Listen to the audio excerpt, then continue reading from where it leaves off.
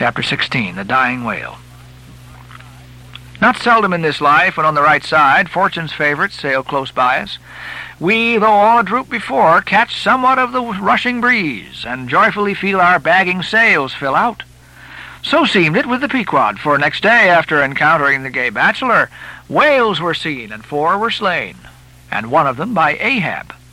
It was far down the afternoon, and when all the spearings of the crimson fight were done, and floating in the lovely sunset sea and sky, sun and whale both stilly died together, then such a sweetness and such plaintiveness, such enwreathing orisons curled up in that rosy air, that it almost seemed as if, far over the deep green convent valleys of the Manila Isles, the Spanish land breeze, wantonly turned sailor, had gone to sea, freighted with these vesper hymns. Soothed again, but only soothed to deeper gloom, Ahab, who had sterned off from the whale, sat intently watching his final wanings from the now tranquil boat. For that strange spectacle observable in all sperm whales dying, the turning sunward of the head and so expiring, that strange spectacle beheld of such a placid evening, somehow to Ahab conveyed a wondrousness unknown before. He turns and turns him to it. How slowly, but how steadfastly, his homage rendering and invoking brow with his last dying motions. He too worships fire, most faithful, broad, baronial vassal of the sun. Oh, that these two favouring eyes should see these two favouring sights.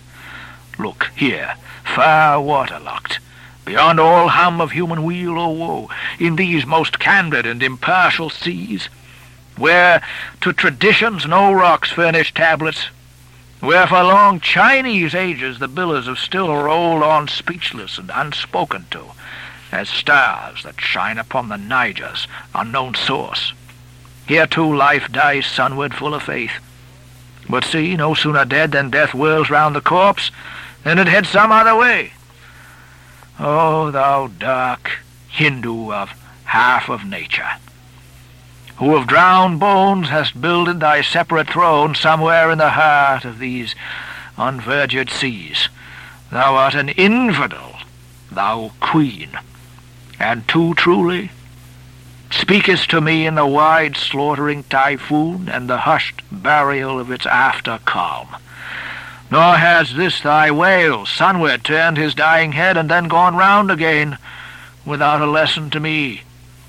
O trebly hooped and welded hip of power, O high aspiring rainbow jet, that once strivest, this one jettest all in vain. In vain, O whale, dost thou seek intercedings with yon all-quickening sun, that only calls forth life, but gives it not again.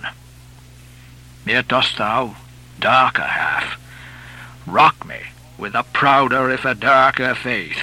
All thy unnameable imminglings float beneath me here. I'm buoyed by breaths of once living things, exhaled as air, but water now. Then hail, forever hail, O sea, in whose eternal tossings the wildfowl finds his only rest.